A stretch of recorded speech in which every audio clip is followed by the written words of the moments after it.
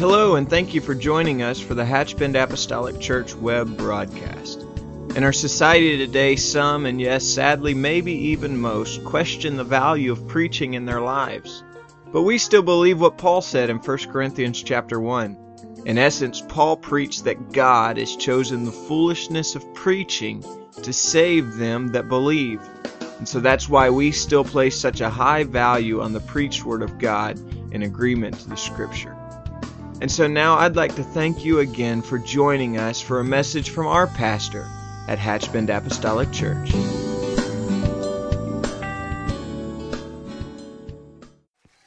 What a powerful promise. Praise God. Praise God. Aren't you thankful for forgiveness? Feel the load and the weight of sin to be lifted from our lives. What a privilege that is. What a privilege it is. Praise the Lord. Today I am going to I want to teach on a subject that's a little larger than I have time in one service, so I'm going to split this up between our first and second service, and I'm just going to ask you. I know that's going to require a little extra leaning in, but if you'll do that, let's stay connected and try to maintain some continuity between the two. If you will join me in the book of Galatians, chapter number 5. In all honesty, what would be really deserving is to be able to read the book of Galatians and then begin this lesson, because that would bring it in context. But for the sake of time, we obviously will forego that and just talk about a few things today that I think are relevant. We have been teaching for several weeks on the series entitled Foundations, and from this we have been trying to visit and revisit some very familiar paths, maybe some old paths. But I'm thankful that the church is built on a solid foundation. I'm thankful for that consolation. But today we're talking about that foundation, and we have been for several weeks incrementally talking about what makes the church the church. It's not the programs, it's not the ministries, and it's not the leadership. What makes the church, the bride of Christ, is His Word that is founded upon the apostles and the prophets. And today I want to talk about the subject. My subject today is Christian liberty. And from the book of Galatians chapter 5 and verses 13 and 14, I want to turn your attention here. Again, this is just one very, very small snapshot of Scripture. But hopefully between the two services, we can capture the essence of this enough that God can plant some things in our heart, if it's not already there, can underline some things that maybe are already existing. The Bible says in Galatians 5 and 13, "For brethren, ye have been called unto liberty. Only use not liberty for an occasion to the flesh, but by love serve one another. For all the law is fulfilled in one word, even in this, thou shalt love thy neighbor as thyself." And so the one word that seems to fulfill all of the law, the one word would be love. Love. God has indeed called us to a life of liberty, but we are not to use this God-given liberty as an excuse for compromise. Certainly not in the day, it's never been appropriate to compromise, but it certainly would not be in the hour in which we live. We're certainly living in a time where people are boiling everything down to relatives, just to what's relative, what kind of fits, grading on a curve and living our life on that graded curve, that situational ethics, just whatever the situation demands, then that's where we make our decision. The Bible says that if a man observes the wind and the clouds, that he would never sow. In other words, if you're waiting for the just right opportunity to plant something, then you will never have a harvest, because chances are there's not going to be that just right moment. And I believe that we need to move and act according to the will and the Word of God. But we certainly need to understand that this is not a day for variance. This is not a day for compromise. And I will say this, many things are on my heart today, and so I don't know how much to interject. I'm going to try to just stay to what I feel like the Lord has given me. But we are living in a day that is very, very critical, very critical. And when you draw a line in the sand and say, thou must, you just started a war. You may not have heard bombs go off in the background. But the Bible said, except a man be born of the water and the Spirit, he cannot enter the kingdom of God. When you start drawing lines like that in the dirt, in this easy believism hour that we are just oversaturated with, then automatically that sets you apart, and many people revert to name calling and all sorts of things to try to reestablish in their own mind a place and a point of compromise. And so in our liberty, I want to talk about this, Christian liberty. So in our liberty, born again believers, we have an inherent responsibility to one another. The Bible says in our text here that if we could fulfill the law in one word, it would be this: to love your neighbor as yourself. And that sounds poetic. That almost sounds like just something we'll put on a plaque hanging on the wall. That seems nice. Maybe the grandchildren will enjoy that. This is far deeper than that. Much, much more. Much, much more. Amen. There are some things that we just cannot afford, amen, to avoid. And that is realizing, or the realization that we have a responsibility to one another. How I live, how I conduct myself, what I do doesn't just affect me. As a matter of fact, it doesn't just affect my wife or my son or my daughter-in-law. It moves far beyond the perimeter of just my immediate family. But what I do affects you. There's a trickle-down effect, at a minimum, a trickle-down effect. And so it must be considered how our actions are going to affect other people within the context of the church. In Romans 14, Paul addresses much of this with a great deal of specifics. And so we have to exercise our liberties with a very cautious and a very careful sense of brotherly duty toward one another. Some people have the opinion that if you don't like what I'm doing, we just get over it. And that might work in the world. It doesn't really. But that may work in the world, but that cannot be our frame of mind within the church. Because what I do affects you, and what you do affects me. And so I hope that there is a thread of continuity between, there should be a thread of continuity between what is preached in every church. Amen. But let me be more specific. There certainly ought to be continuity between what is preached in apostolic churches. From one apostolic church to the... I know we're going to deal with different cultures and things of that nature, but there needs to be a common cord of truth in our doctrine, in our foundation. Amen? And so it's a very dangerous opinion to form that somebody just needs to get over the things that they don't like. That's not scriptural at all. So when you're reading the book of Galatians, this provides us the context of Paul's instructions in what we're talking about here today.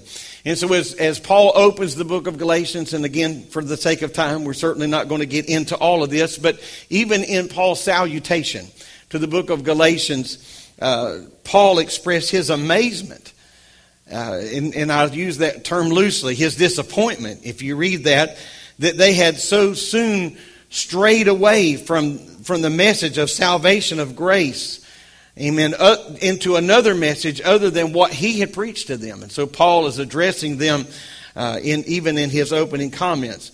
And so Paul reminds them briefly of his background and his calling and all the connections that he has to what he is preaching to authenticate a message of grace. If anybody could speak about grace, certainly the Apostle Paul could speak about grace. And so in our lesson text, Paul categorized certain behaviors that would surely result from the Galatians' mistaken belief. Many of them had left the initial message of liberty and the message that had liberated them from their sin and from guilt and bondage through the work of the Holy Spirit, not what the just the power of the Apostle Paul, but many of them had backed away from what had initially happened in their lives, and they began to drift as they were under the influence of deceitful teachers who had a message of bondage under just nothing more than just works of the flesh. Ultimately, this would unravel their relationships not only with God, but it would unravel their relationships with one another. I believe there are at least 3 applications in this message for us today, and so I want to just list them right out of the gate. First, I think we have to understand that we cannot gain salvation through our own fleshly works. You can't, as I've often said, you can't bake enough apple pies to go to heaven. You can't cut enough people's yard, paint enough eaves. That it just won't happen. Amen. We must have the work of the Holy Spirit within us. And again, I don't want to detour too much here, but many times anyone that preaches a message of abstinence or holiness or separation from the world are automatically labeled as legalist. And then underneath that umbrella is that the only reason we're dressing holy or abstaining from this or that is to try to be saved by works. Nothing could be further from the truth. Nothing could be further from the truth. And so we have to have the work of the Spirit within us. Secondly, a lifestyle of Christian liberty does not grant us the liberty to sin. It doesn't grant us the liberty to do whatever we want to do. As a matter of fact, it's quite the opposite of that.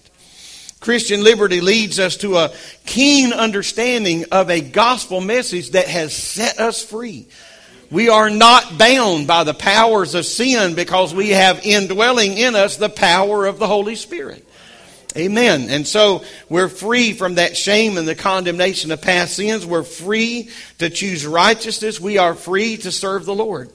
Christian liberty does not free us to live for ourselves and do what we want, but it frees us from the bondage and the power of Satan. This freedom enables us to do what we ought to do according to the word of the Lord. Contrary to our carnal nature, Christian liberty causes us to consider the feelings of other people. That's contrary to our carnal nature. Our carnal nature is live and let live, dog eat dog, who can I step on to get one step higher? That's our carnal nature. That's what will be there.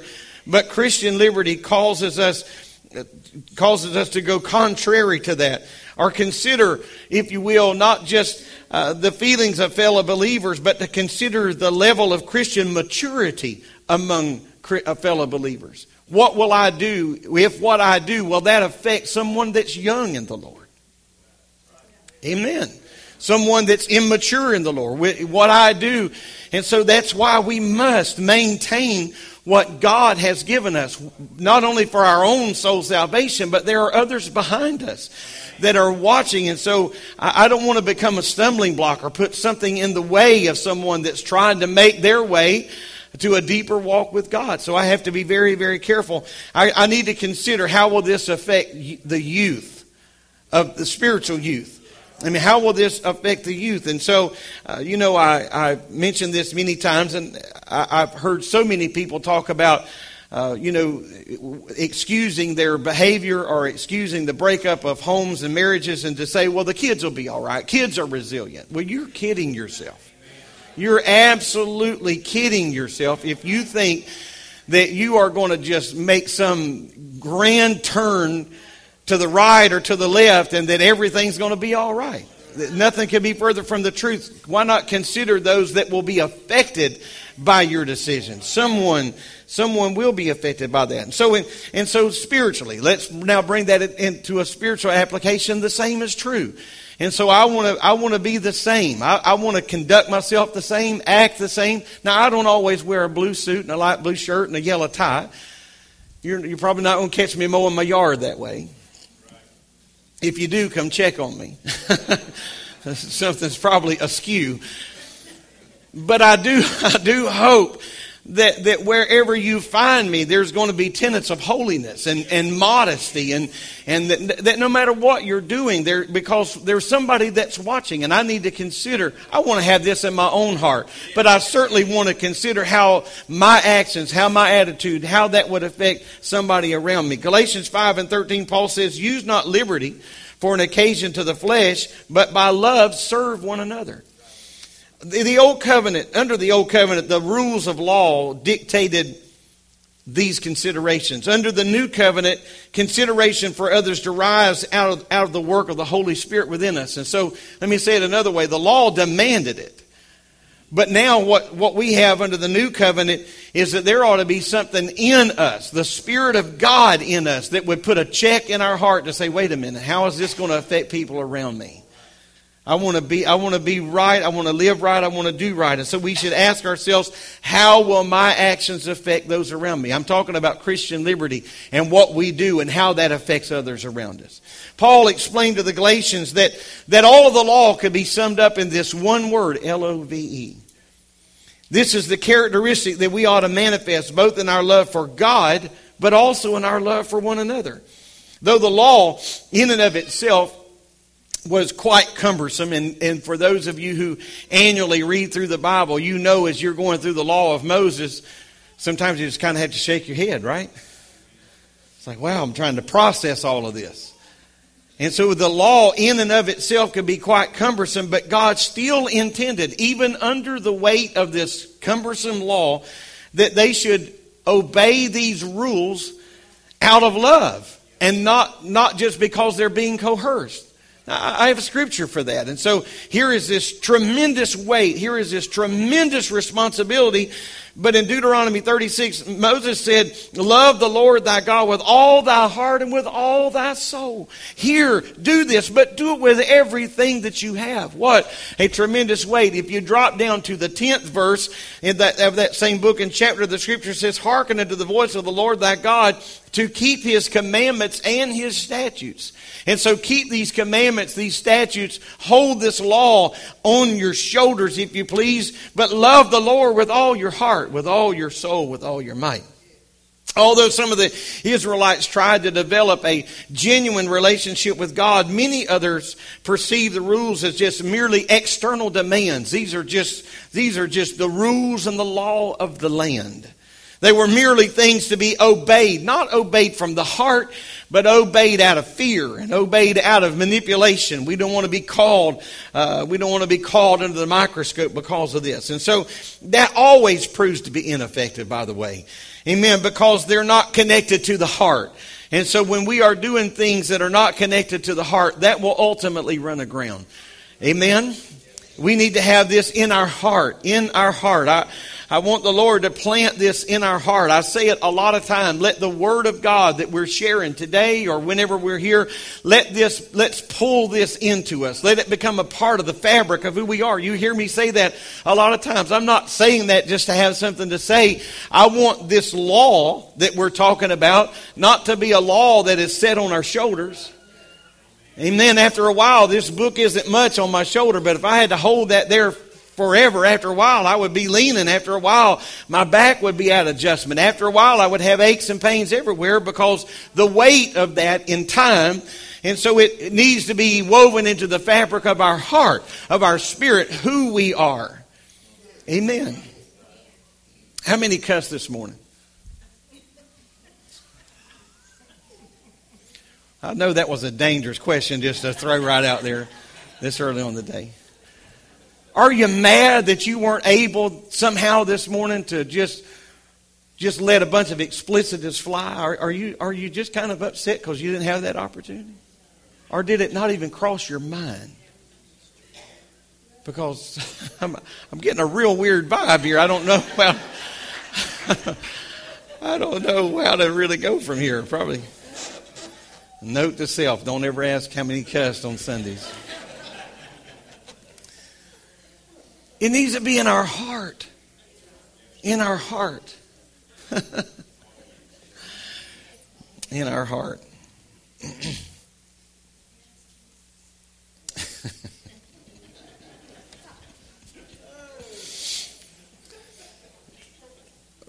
The names have been changed in this illustration for the sake of the innocent, but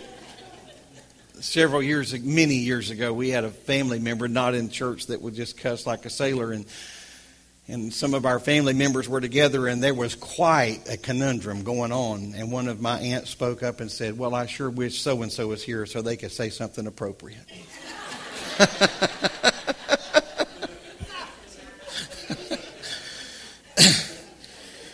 if you think on that long enough, you'll figure out the ant and the so-and-so. So let's just kind of move on here, if you don't mind.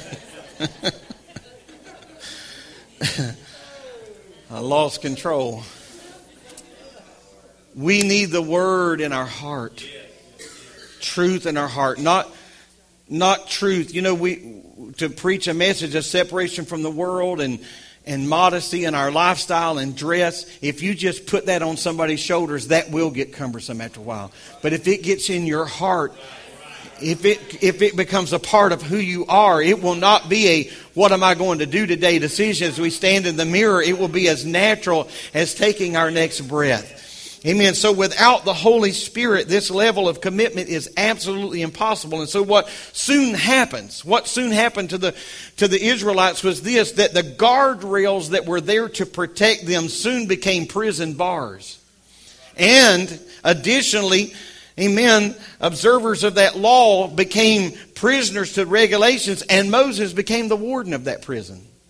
And what a terrible, sad set of circumstances here. And you know what? The same thing can happen to us. The things that should be guardrails to protect us, if they're not in our heart, in time they become a prison cell. You know what? When Shimei got in trouble because of his railing accusations, David said, if you go down to Jerusalem and stay there, you can live every day that you're in Jerusalem. But the day that you leave, the day that you walk out, that'll be the day that your life is required of you. And you know what he felt about that? Hey, this is great. This is a wonderful thing. But in time, the walls of that city became prison bars. In a moment when he walked through the gate, it was like, this is protecting me. But after a while, the more he stared at those walls in his mind became prison cells. And he said, I can leave here. I'm a grown man. I can do whatever I want. And the day that he walked out, his life was required of him. And so today, if we would let the Word of God be in our heart, then what's preached from this pulpit, amen, or what's preached from this book, amen, which should be what's preached from this pulpit, are guardrails to protect us. Amen. There's locks on that door, but that's not to lock you in here today. That's to lock the predator out of here. And so what we're trying to do is lock sin and the predator and the predatory nature of sin out of our lives. Hey, hallelujah. The Old Testament prophets recognized that the Jewish culture, as God had intended it, had instead evolved into people just trying to earn God's favor by following rules. And things that were sacred all of a sudden just became religious rites and rituals. And it was lifeless. It was out without no real meaning. And so we have already a cumbersome law. Then by the time that Jesus was born, the load of bondage to the law had become so cumbersome that even the Jews could scarcely bear it. Because religious leaders had taken the law of Moses and added additional rules and regulations. And so hundreds of years pass, and by the time we get to this point, no one can live up to this. Paul was grieved when he realized that the Galatian Christians had fallen under the influence of these Judaizers. Amen.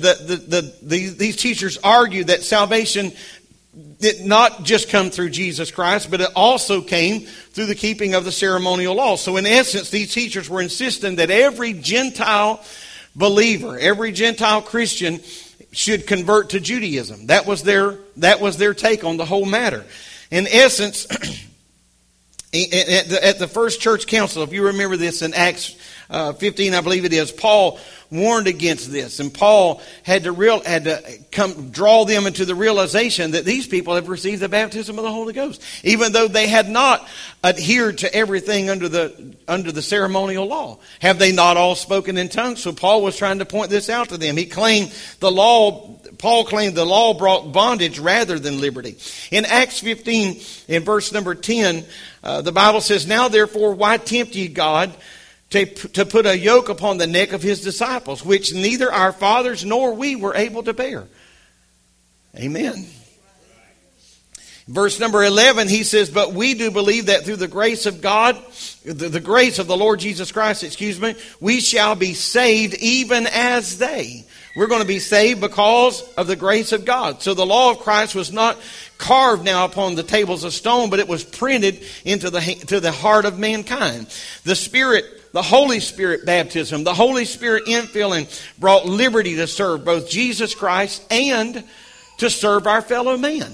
It brought that out of love, not mandatory regulations. Well, I guess we'll go over here and do this, or I guess we'll go over there and do that, because the law is mandating that. But from love, we are to serve one another. As with anything, we must find and then maintain balance. And oh, what a challenge that can be to find and maintain balance. So today we deal with the opposite side. In many cases, not always, but in many cases, we deal with the opposite side of Christian liberty.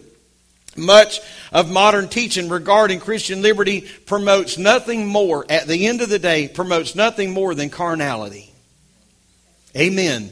Please let me say that again. Much of modern teaching today regarding Christian liberty does little more than just promote carnality. You just do whatever you want to do. You come to church, sing a few songs, raise your hands, pray a little prayer, and you just, outside of that, you do whatever you want to do, live ever how you want to live. Many present day proponents of Christian liberty improperly interpret it to mean that Jesus forgives our sins, so we can just walk a few steps behind the world. We don't really have to look any different, walk any different, act any different. We don't share in their condemnation. Amen. Why? Because we've been set free. We've got grace. Many people who profess Christianity overlooked the fact that liberty never excused sin. Never. Never.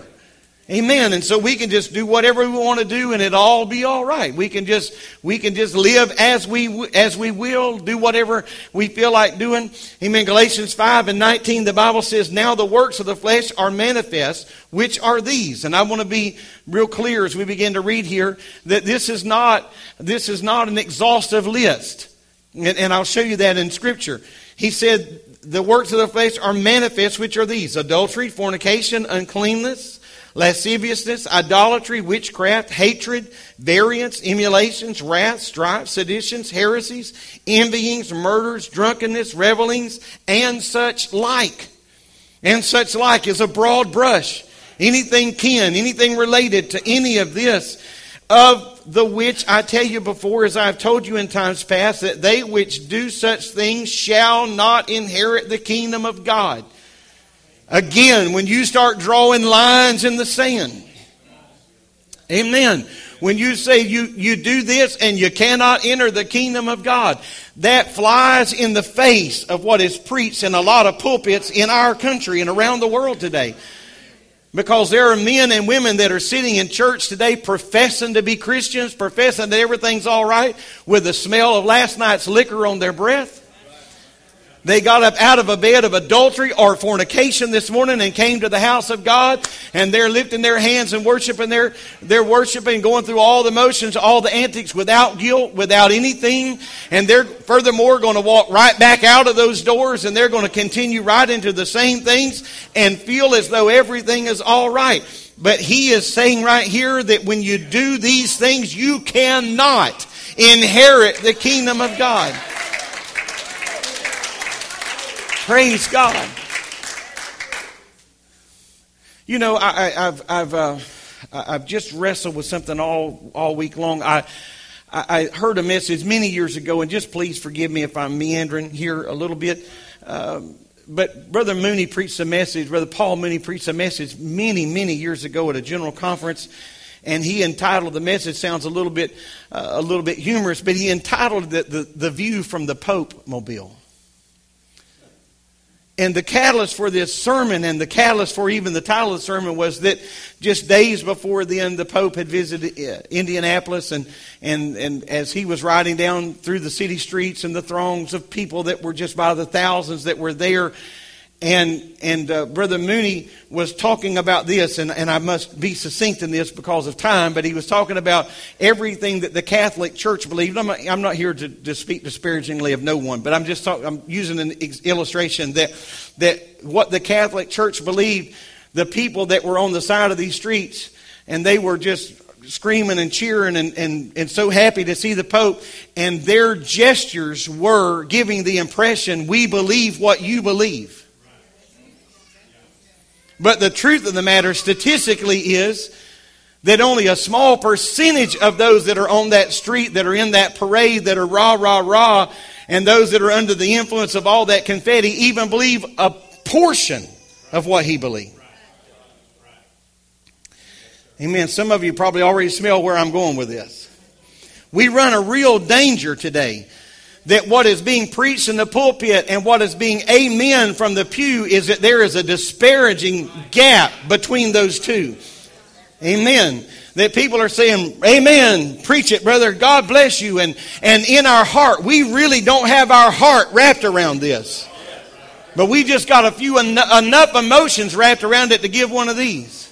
We got enough emotions around it every now and then to give one of these. Or enough emotions to clap our hands. But I'm telling you that we need to understand that the Apostle Paul was clear and concise. And he said, if you're committing adultery, you're not going to heaven. If you are fornicating, you're not going to heaven. If you've got idolatry in your heart, lasciviousness in your heart, wrath and strife and heresies and envyings and drunkenness and revelings and such like, heaven is not your home. Well, Brother Boyd, you're just coming right back to that mean-spirited preaching. No. The Scripture said that straight is the way, narrow is the way. Amen. But hell hath enlarged her mouth without measure. I've come to this desk to tell you that somebody's going to hell, and they're going to hell in mass. And I've got to make sure I'm not in that number. I must make sure that I'm not in that number. I feel the Holy Ghost in this today. I don't feel arrogance in this house. I feel a holy boldness in this house that tells us, amen, that we need the Spirit and the power of God to help us realize we can't do our own thing and think we're going to heaven. It's not going to happen. It's not going to happen. I understand this makes me unpopular. I understand this. It will affect my own popularity among our own congregation. But nevertheless, I must preach the Word, the whole counsel of God, because I have to stand before God and I have to account.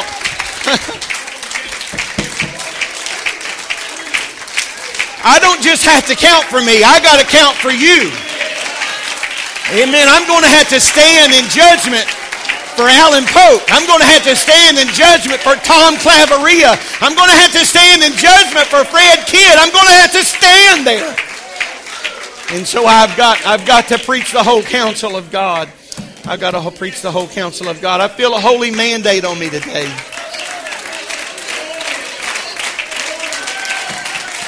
Praise your name, Lord.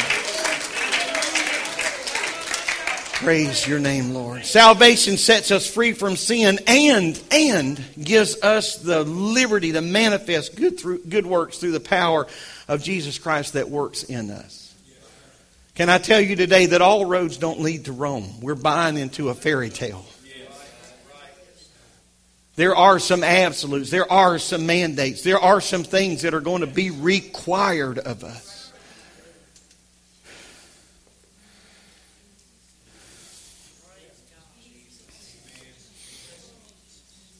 I'm going to go back to my illustration about the Pope Mobile, and then I'm going to leave it alone.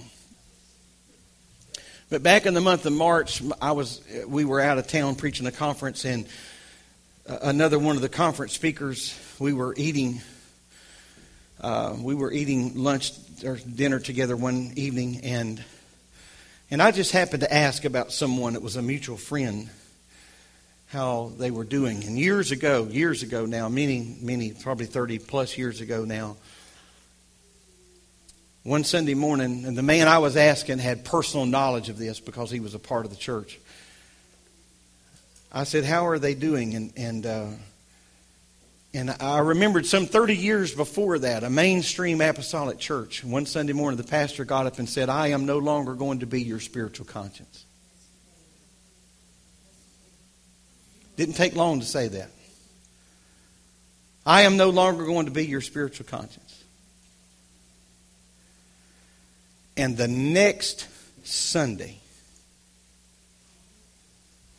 You couldn't even recognize most of the leaders of their church. Now here's the danger. That means that the word was here and not here. Amen. Because I'm telling you that if Bob Gibson walked to this pulpit in just a few moments and said, you know what, I think it's all right to just go get sot drunk tonight if you want to. Now, not only am I going to lead him out by one of his earlobes, whichever one I can grab first, but I'm not going to go out and get drunk. Because I think that's against the Word of God. I'm not going to say, hey, I've been waiting to hear that. I've been waiting for somebody to give me the freedom and the liberty to do that. Amen? Amen. So we have to be very careful that what we're talking about here today is woven into the fabric of our heart. Not just on our minds, not just a good idea, but in our heart. Amen. Now we need the Spirit of God to do this. This is where we are. We need the Spirit of God to do this. And so we need to recognize the value. We need to recognize the value of the Lord. Amen. There is liberty of the gospel that allows us to live under the grace of God rather than under the impending judgment and the doom of God, because we are saved by grace through faith in Christ. We are no longer bound to earn salvation by good works. As a matter of fact, that's impossible to do. As I mentioned a moment ago, it's for the first time since the fall of man in the Garden of Eden, the power of the gospel of Jesus Christ set men free from the bondage and the guilt of sin. Where were Adam and Eve in the garden? They were hiding themselves because of why? They were ashamed of their nakedness. They were ashamed of their separation and sin. But what do we find in Hebrews 12 and 1 or 2? Whenever the Bible talks about how he endured the cross, who for the joy set before him, the scripture talks about that he dealt with that shame right there in Hebrews 12. Amen. Despising the shame, dealing with the shame. So shame, the shame of sin was dealt with because of the cross of Calvary. Amen. And so I'm thankful for that. That now enables us to serve the Lord out of righteous living. It enables us to do it from our heart.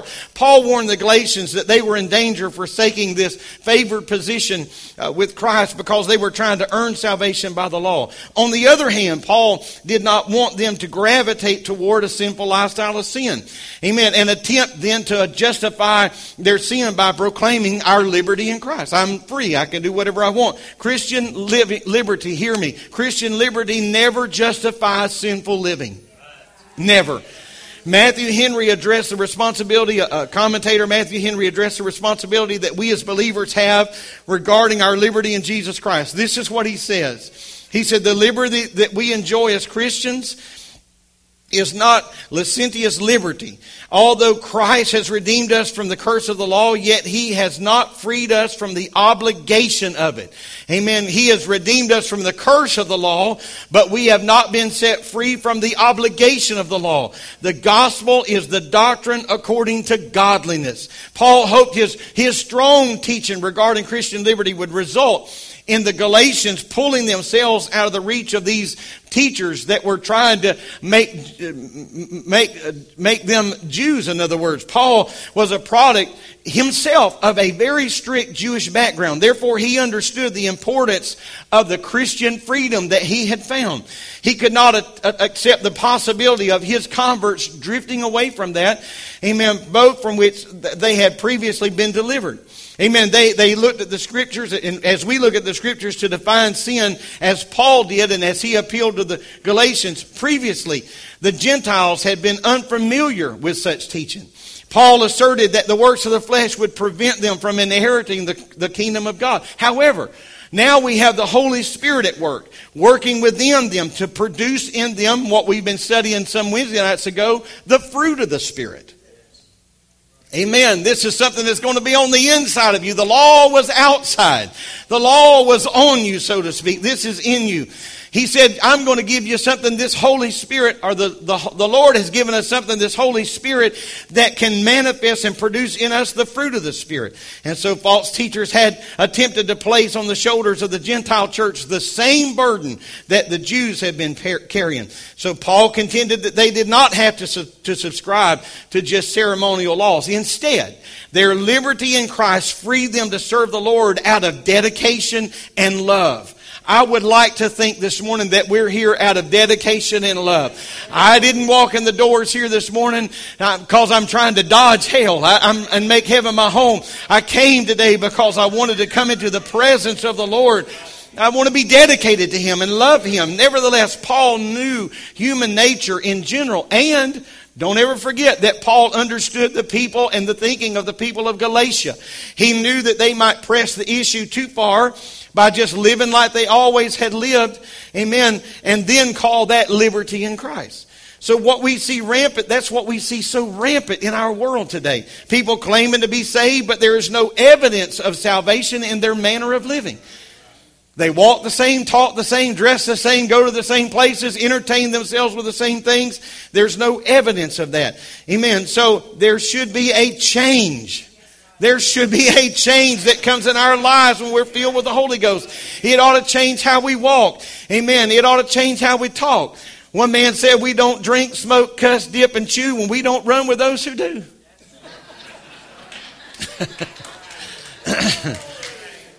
Amen. That actually was well stated, originally stated, I don't drink, smoke, cuss, or dip, or chew, or date girls who do. I changed that around just a little bit for our Sunday morning setting here. Hey, depending on where you go, depending on where you're shopping. Paul instructed believers to never use their liberty to satisfy personal desires at the expense of the unity of other believers. In 1 Corinthians, Paul expressed the responsibility that we have to one another. And that this may really sound extreme, but here's what Paul was trying to drive home, a very, very important principle. Here's what Paul said in 1 Corinthians 8 and 13. Wherefore, if meat make my brother to offend, I will eat no more flesh while the world standeth, lest I make my brother to offend. Wow. Wow. Wow.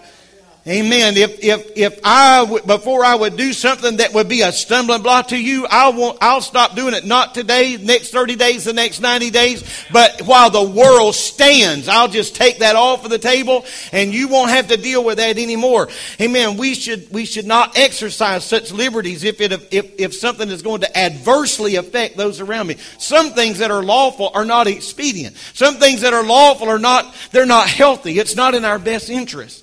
Cain's murder of Abel showed his lack of regard for anybody other than himself. And undeniably, I think that all sin stems from selfishness. In his appeal to the Galatians, Paul referenced this ageless teachings of selflessness. Amen. That they should not use their newfound liberty in Christ as a means of having their own way. But instead of focusing on their self, they were at liberty to serve one another. Amen. I'm hurrying if our musicians would come. Amen. Now they have the inhabitant power of the Holy Ghost to be able to truly be, not just say, but to be their brother's keeper. He admonished them to fulfill the moral law of God, to love one another. The law of Moses could be divided into two but very, very important parts. The commands pertaining to our relationship with God and the commands pertaining to our relationship with one another. Though some have tried to live up to the demands of the law, everyone but Christ has failed in that. And so it's important to understand additionally that Jesus said, I've not come to destroy the law, but I've come to fulfill the law. The book of Hebrews explains in detail the completeness of the law, in that the sacrificial blood of the bulls and the goats could not redeem man. Christ, through his obedience and perfect sacrifice for the redemption of mankind, fulfilled, may I say, or completed the law. Therefore, the Galatians adopted the law of Moses, and when they did, in effect, they were denying the crucifixion of Christ, because they said we can be saved through works. Paul was saying, no, you can't do that. We've got to pull this back into balance. Amen. That is part one today, and I hope we can just maintain something in our heart to stay connected. Would you make a concerted effort to do that? Amen. We've got an important subject on our hands. Let's stand together and let's magnify the Lord and worship Him in our praise and worship today.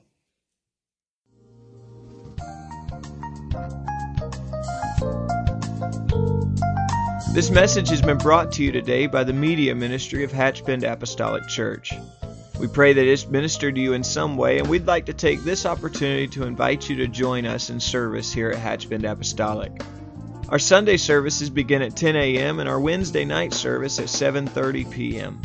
For any more information or to speak with our ministry staff, please feel free to call our church office at 386-935-2806, or you can visit the contact link here on our website. Again, thank you for listening, and we pray God's richest blessings on you and your family.